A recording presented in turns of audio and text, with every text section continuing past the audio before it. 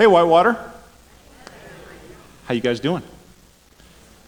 When I was younger, I used to work as a manager of an assembly line in central Kentucky. I ran a 12-person assembly line, and none of us knew each other when we got started. We all got started at the same time. None of us knew each other.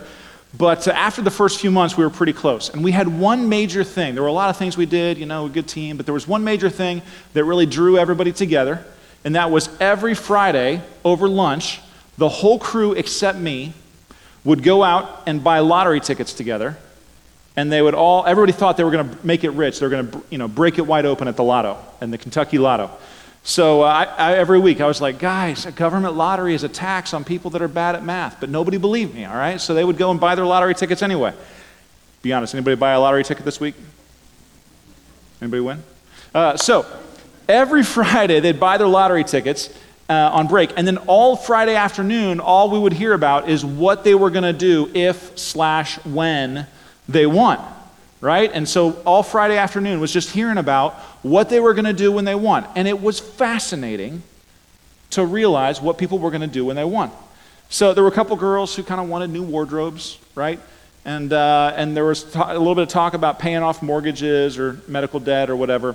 Everybody talked about their dream car. That was a common topic of conversation over the course of 6-8 months. But the number one thing that people talked about, the number one thing that they fantasized about, was how they would give the money away. The things that they would want to give to, if they had $1 quadrillion, right, whatever the Kentucky Powerball was, if they had all this money, this is how I would like to give it away. I'd pay off my parents' house, right? I'd pay off my brother's school bills. I'd take my whole family on this vacation that we've always wanted to take together, right? This is what I would do if I was able to. I would love to be generous. People had causes they cared about. People had hardships that they thought they could solve. They had people that they wanted to take care of. People wanted to be generous. Now, it was a temp job. The pay wasn't great. Nobody in the team was on a good financial situation, but everybody's biggest dream was generosity. I've never forgotten that, and I don't think that our team was unique in that. I think most people want to be generous. Today, we're kicking off a new series to look at this together as a family. What does it mean to be generous, especially as a Christian, right? What is God's heart for generosity?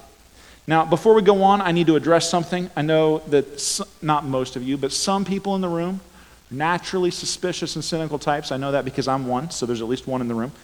And you're thinking that there's a conflict of interest when the pastor talks about generosity, right? Like, thank you. I saw somebody nod, so that's good. All right. This guy's talking about giving money to the church, and he works for the church. So I get it. I've got two things to say to that. First of all, this series is not actually about that. It's about generosity, all right? No matter where it's directed. Now, I love the church in general. I love this church in particular, and I'm not going to apologize for that. But if cynicism or suspicion means that you are in danger of checking out of this and just not listening to what I'm saying, I give you pastoral permission to any time I talk about something that sounds like I might be talking about giving to the church, you can sub in your favorite charity, okay? So let's just not get hung up on that. I will say this, all right? I'm going to say this, then I'm done. I do believe that the local church is the hope of the world. I believed it for a long time. I believe that investing in the local church is one of the best investments you can make. I believe that $1 invested in the local church goes amazingly far. And this is the place where my family primarily practices generosity, all right? Okay, we're moving on. Our guideline for the series is a book called Plastic Donuts. Right? And you're like, plastic what? This donut is not plastic. Somebody in the office bought it for me. It's actually a chair donut for certain medical ailments, but just not plastic at all. It is scented though, which is disturbing. Just put that right over there. But this book, Plastic Donuts, I've read it. It is shockingly good, all right? Dave gave me a copy to read. He's like, you got to read this Plastic Donuts book. And I was like, plastic what? I've been a Christian my whole adult life. I have given to all kinds of different things, churches and non-churches and all kinds of charities. This book has really challenged my thinking and actually changed some of my thinking on some key points. Some of that I'll get to share today. Some will come out in the next few weeks. So I'll tell you more about that later on. But what we have is we have a copy of this book for every family in the church. Now, church funds did not buy these, all right? They were provided as a gift by some very generous people because they know that it'll bless you. So the only issue is that due to a shipping problem, only half of them got here today. So the rest will be here before next week. So if you are going to get it, because you take one of everything and you're going to take it home and put it on your shelf and cover it with stuff and not look at it until the end of summer, just get yours next week, okay? You'll read it eventually, but just not, But if you're going to look at it this week, then get one, all right? We got enough, we're okay. So get you one on the way out today. So, what is the deal with plastic donuts? How does that even come about? It comes from a story from the guy that wrote the book, Jeff Anderson. And he tells the story. He had a 9-month-old daughter, right? Anybody ever have or ever see a 9-month-old? Like 12 of us, okay, that's good. So you got this 9-month-old daughter, right? And she comes over to him and he's working, he's hard at work, doing whatever it is that he does. He's hard at work and his 9-month-old daughter comes over to him and she smiles, she looks at him, and she gives him a little plastic donut out of her little kitchen set. You guys know the kitchen sets I'm talking about? They've been making them since like the 1950s. They got bacon and eggs and sandwiches, right? And a little plastic donut. And she thought, my daddy would like the donut. And so she came and she gave it to him. And here's the problem. He bought her the kitchen set, right? Here's the problem. It doesn't actually taste good. It's plastic, right? He doesn't need a plastic donut. But he talks about how delighted he was to get a gift from his daughter and how excited she was to give it to him. And he said for the first time, he experienced just a little tiny glimmer of what it was to be a good father who has a child that gives you gifts, right? And so he took the donut. He's like, oh, this is so delicious, right? So she ran off and got him some lettuce or whatever else, She just kept feeding him. And he tells that story in the beginning, but he says that started him thinking differently than he'd ever thought about his money, about not even his money, about his relationship with his father. So I'm going to read you a short passage, and then when I'm done, we'll go home. No, I'm kidding. It's a short passage. All right? He said, I didn't see it coming, but at that moment it occurred to me, this is how our giving must feel from God's perspective. Our gifts to him are like plastic donuts. God does not need our gifts or our money. But like a child's gift that moves her father, our gifts can get God's attention. For my father, the feedback from our interaction inspired continued giving. If I'd not paid attention to her or had withheld my delight, she would have stopped. She was learning about the power of a pleasing gift and learning about connecting with me as her father. Meanwhile, I was learning about God and how to better connect with him as my father. For years, I thought a lot about the receivers of my gifts, my church, my neighbors, my chosen charities, and I'd studied the benefits that come to me as a giver. But I hadn't given much thought to my gift from God's viewpoint. Could it be that God desires a plastic donut experience when I give to him? And what about the thrill my daughter received when she saw the joy in my face? I had never before pictured the act of giving as something that elicits such delightful reactions. Had I been missing opportunities to connect with God in deeper ways? Suddenly, I could understand my giving from a different perspective.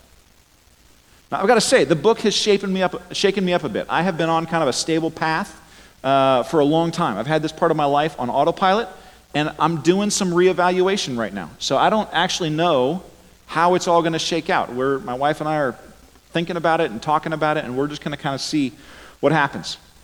So a few weeks ago, I was having lunch with a young guy here in the church. He's young, he's just about to get married, and so we're having lunch at Thai Nam Tip over on North Bend Road. Anybody? Thai Nam Tip? 2 of us. Okay. You guys got to get out. So we're talking about rent for the new apartment, right? We're just talking through life, and he looks at me, he leans across the table, he looks at me, he's 22 years old, he looks at me and goes, okay, tell me about the tithing thing. I was like, we tithe, what do you want to know? He said, explain to me this. Why do you pay the church and then the church also pays you? As you're the preacher, you're a preacher at a church. I was like, okay, well that's true. He's like, So what you should do is just like take a 10% pay cut and then just like call it square. You don't have to do anything. It's like, that's technically true. The thing is, he didn't realize, like, I work at a church, so I did both, right? The pay cut and the giving. But I said, I didn't think of that at the time. I wasn't sharp enough. I said, well, that would be the same on paper, but then I would miss out on the benefit of giving. And he looks at me, leans across the table, he goes, right. I said, man, this is how it works, honestly. When you give stuff away, you benefit. If nothing else, it reminds you that the 90% isn't yours. God's entrusting to you to use it and to keep it and to use it wisely. All right? So you're the steward or manager of somebody else's money, right? He looks at me, kind of nods, does one of these. He goes, yeah, I'm not there yet. Okay, let's talk about something less threatening. Tell me about the wedding, all right? So we shift gears, and we talk about the wedding. We had a great conversation. But here's something that is true, and you should write down, all right? God's economy is different, and it is backwards. Now, God's economy is different, and it is backwards. Everything about the kingdom of God is upside down and inside out. See, Jesus talks a lot about money, but the way he talks about money is bizarre. If you're a dollars and cents person, it can be very confusing, right? The way that God thinks about generosity is pretty much backwards to the way that I think about generosity. I think the way we think about generosity. Here's a story Jesus told, all right?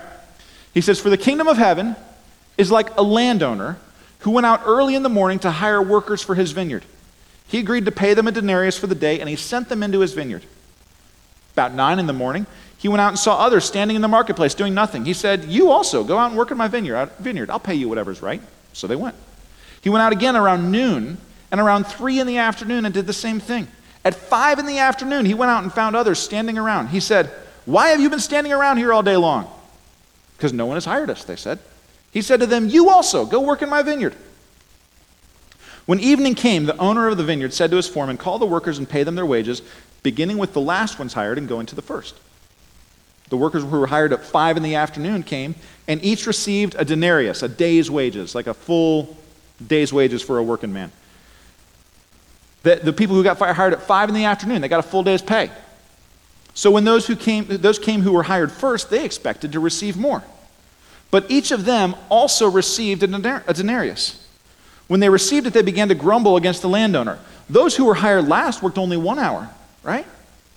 Then you have made them equal to us who have borne the burden of the work in the heat of the day. But he answered one of them, I'm not being unfair to you. Didn't you agree to work for a denarius? Take your pay and go. I want to give to the one who was hired last the same as I gave to you. Don't I have the right to do what I want with my own money? Or are you envious because I'm generous? And then he says this line that's become a famous line. So the last will be first, and the first will be last. Now, I hope you get that the parable is about money, but it's not really about money, right? Last week, if you were here, James Hansey did a great job. He just kept talking about it's about food, but it's not really about food, right?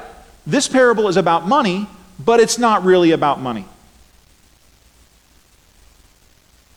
The last will be first, the first will be last. This is not talking about salary. Jesus is the great leveler. He loves everybody equally. So this week my son Isaac, who's 4, who is currently obsessed with Donkey Kong 64, because we do screen time, but it's 20 years late, right? So he's just now getting to Donkey Kong 64. So he's obsessed with Donkey Kong 64, and he always talks about Donkey Kong 64. But out of nowhere this week, he's talking to me, and he stops and he says, Dad, why does God love me? I was like, oh, right? I said, well, he loves you because you're his kid. And you're always going to be his kid. And so he's always going to love you, no matter what. Just like you're always my kid, and I love you no matter what. And he's 4. He said, even if I'm bad? I said, yeah, buddy, even if you're bad, you don't stop being my kid. So I will love you no matter what, and so will God. And he made this face he does when he's excited. He goes like this. He goes. It's cuter when he does it. He looks like this. It's cute, right? Just wanted an excuse to show my kid. So, but back to the story of the workers. It's backwards, right? Because if I was the boss, I'd give bonuses to everybody who was there all day long. But the landowner pays everybody the same. Some people want a greater reward. He says, no. I get to be generous. I'm giving you all the same thing no matter when you started to follow me and do my work. The last will be first and the first will be last. And the same thing happens going the other direction, right? That's kind of a top-down thing. The same thing happens going bottom up.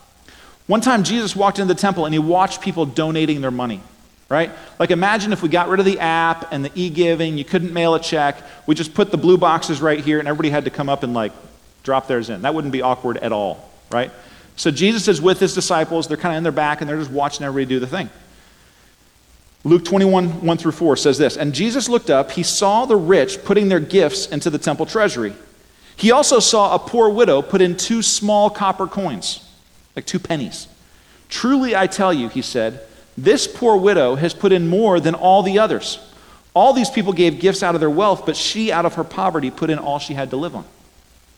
See, one guy wrote a check for 10 grand, and this little old lady on fixed income puts in 2 cents. Right? And he looks at the lady who put in the 2 pennies. He goes, "Now that's what I'm talking about. That's impressive. That's what we need more of around here." And the temple accountant's like, "Actually, Jesus, we really could use some more of the 10 grand checks, right? Like that's what we could really use." Jesus is like, no. I need more people giving the 2 cents. So, because God's economy is different. God's economy is backwards. It's upside down from what we're used to. So that makes me feel good, because it's all about the heart. My family doesn't have a lot, but we give faithfully. Right? We set aside a percentage of our income. I know what I make in a year, so we just divide that by 12. Every month on the 1st, we give that amount, right? Before even I've gotten a check. Before I get my June check, I'll have given my tithe for June, right? We've got a system, it works for us, and honestly, we don't even think about it. I just like, this is what we do, right? But it feels good knowing that this part of my life is under control. I've got this box checked off. Everything's on autopilot. I was reading the book last week. This thought hit me like a ton of bricks. You think following Jesus is about checking boxes? Because that's how religion works, right? We check the box that says we're doing enough, that God must be pleased with us, but that's not really how relationships work. A couple weeks ago was Mother's Day. Anybody know it was Mother's Day? Tough crowd. Man, you guys. Imagine if I got home from church and I said, "Wife, here's the receipt of my expenses for Mother's Day. We got one card from the kids, one card from me. I got you some flowers. Here's what we're spending on dinner. As you can see, it is exactly in line with what our projected amount was for Mother's Day." Right? I would be sleeping on the couch. Unless my wife's an accountant, then she'd be like, "All right," right? But for my wife, she'd be like, "Nope, not happening." But instead what I did is I said, "Hey, why don't you get your Kindle? Go in the bedroom, lock the door. Kids and I have some stuff to do." So we clean the house, we clean the kitchen, right? We clean the kitchen. I made dinner. We had a great dinner. We gave her the cards. She felt loved. We loved her. Everything was good, right? And it's like that with Jesus too. It's not about a checklist. It's about a relationship. Being a Christian can't be just about checking boxes. Following Jesus is about more than just checking boxes. This book made me realize that I've actually been checking boxes with my own giving for years. And I don't know where it's going to shake out yet. I'm still, as I said, I'm still kind of figuring that out. I've had this nice, comfortable, like if I give this much, then I've met my requirements thing going on. And that's a terrible way to think about relationships. You ever notice how children start to look like their parents? Right? Genetics, right? Kids look like their parents, and when your kid is good, you're like, that is definitely my side coming through, right? When the kid is bad, they're like, your child is having some problems.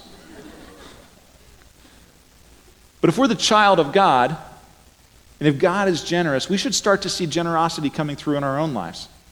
So let's talk for a minute about how that would work practically, all right? Jesus beat up on the Pharisees all the time, right? All the time. And his number one criticism was always the same. You guys look good, but it's only skin deep. You guys put on a good front, but it doesn't go all the way to the bone, right? You put on a good show, but your heart's not changed.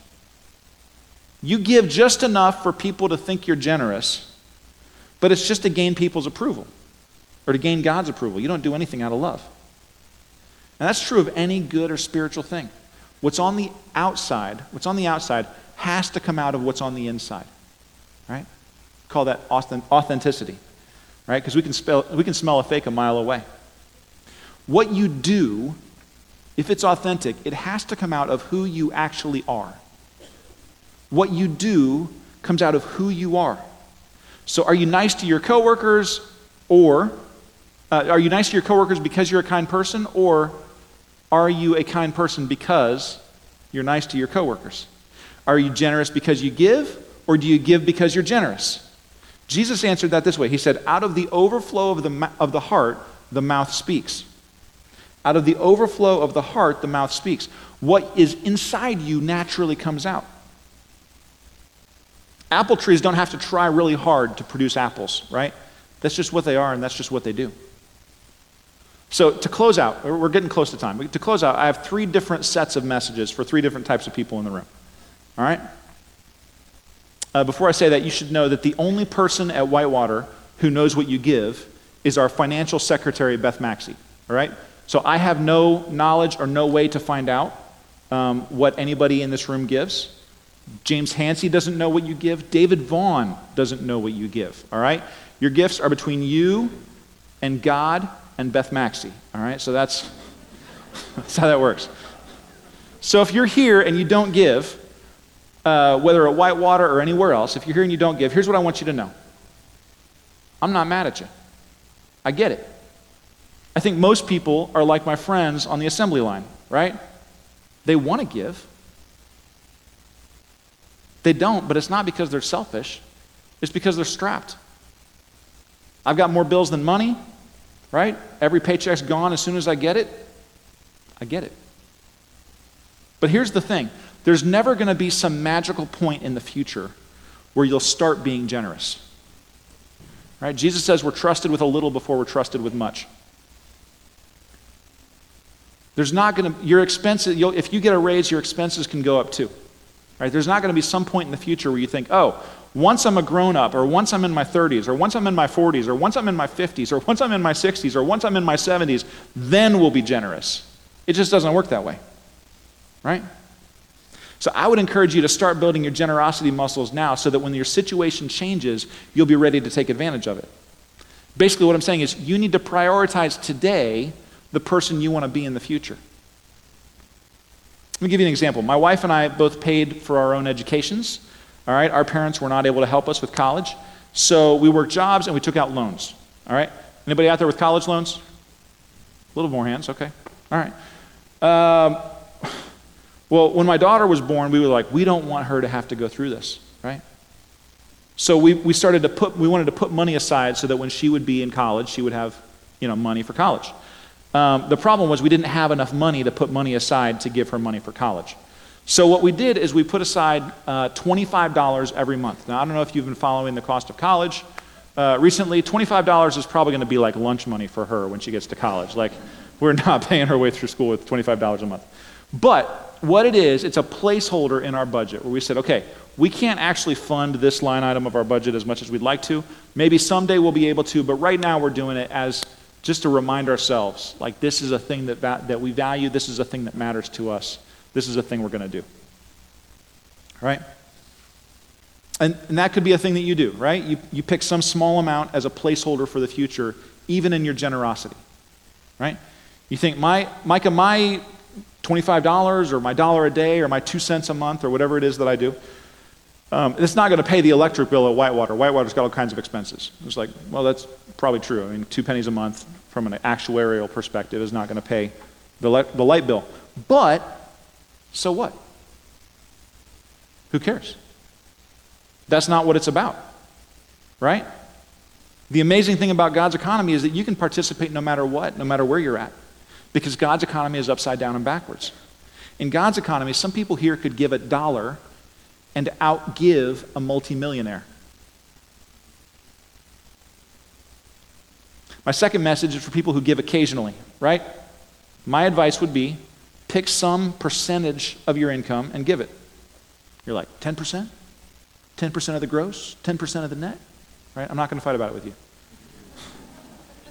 I'd encourage you, pick some percentage, whatever it is, and try to be disciplined and consistent in that. Maybe it's 1%, right? Maybe it's not to Whitewater, but something. Decide up front, I'm going to be a generous person, and the way I'm going to do that is I'm going to decide what I'm going to do and what I'm going to give. I'm not just going to wait and, when the Girl Scouts come around or when somebody's doing a fundraiser or whatever, like I'm going to decide ahead of time, this is what I'm going to do.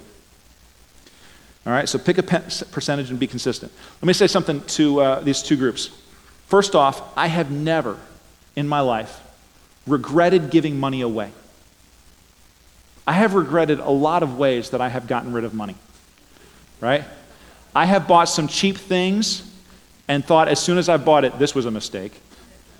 I've also bought some expensive things and thought as soon as I bought it, this was a mistake. I have never once in my life given money to anybody, any cause, any person, any organization. I have never once given money and thought, that was a mistake. Because the giving is its own reward. Second thing is, I'm not a TV preacher, all right? So I don't think that, it's like, give money and God will bless you, right? I don't believe in magic formulas. I don't think that God is a genie. I don't think you can control him by doing certain things and then he has to do other things. I don't think it works that way.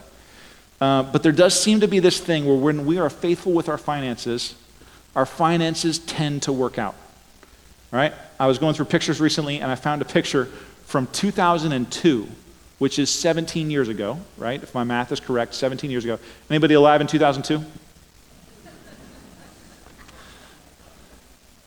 And 17 years ago, and it was a picture of my wife and I getting ready to go hiking back when we lived in Las Vegas. So here it is. There's my beautiful wife. And in the background, you see a little red car that I bought used in 2001. That's a 99 Mitsubishi Mirage, and I am still driving it today. I didn't expect that to get a clap. But here's the thing. It just keeps not breaking. When my wife and I lived in Cincinnati the first time, we're like, if it could just last us, until 2010, right? And then we moved to Kentucky, and I was like, if we could just last us for this next 2-3 years. And we moved back, and we're like, if it could just last us till we got in the house. And it just keeps not breaking, and I don't know why. I don't know why it is. That thing runs on gasoline and oil and the power of God, right? I'm still driving it today. It still drives great. So I don't believe in formulas. I don't believe in genies. But my car still drives. So do with that what you will. I'll tell you one more thing. I have done a ton of stupid stuff with money. And the worst part is that a lot of the stupid stuff I thought was smart when I did it. Anybody else do that? That got hands. So one thing that really helped me was the class Financial Peace University by Dave Ramsey. So we offer it regularly, but this summer we kind of got a cool thing going on. When I talk to people, I said, man, you should do FPU. When people say, no, I can't do it, it's usually one of two things. They either say, man, it costs too much, it's expensive. And there's a price tag on it. It's like $120 to do it. Or they tell me man, it's just 9 weeks long. I was like, when I did it first time, it was 13 weeks. Now it's only 9. But it's 9 weeks long. It's kind of long. I don't have 9 weeks in a row. I said, okay, well, this summer we're doing two very cool spins on Financial Peace University, all right? Starting next month, right after the 4th of July, we're going to offer an accelerated version of FPU that goes for 5 weeks instead of 9. So you get the full FPU experience in 5 weeks, and there are a couple generous people in our church who have offered to pay up to some limit, I forget how many, but a large number of the membership kits. They will pay half. So if you were to go, instead of 120, it would be 60. Instead of 9 weeks, it would be 5 weeks. You can sign up for that today. If you go to the website, search for FPU, you can sign up for that. So I'm just going to say that's been helpful for me. Do with that what you will. All right? Moving on. I have a message for people who are already being generous, and this is really for all of us, but especially for those who are being generous with their money and being generous with their lives. All right? And my prayer for you is that you can receive all the blessings of your generosity. Jeff Anderson has a quote in this book that I love. All right? I love it. I read it. I highlighted it. I read it again. I read it to my wife. It's great.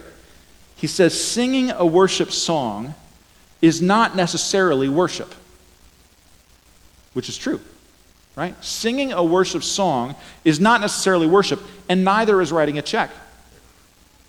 But when the heart engages in a meaningful way with a praise song or a hymn, it becomes more than just singing. And when the heart engages through a gift that matters, it becomes more than just writing a check. My prayer for you is that you experience that.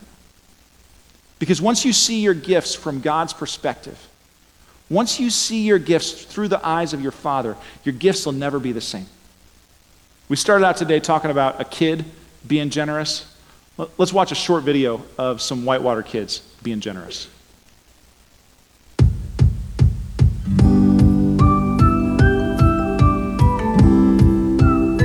This is our time of offering.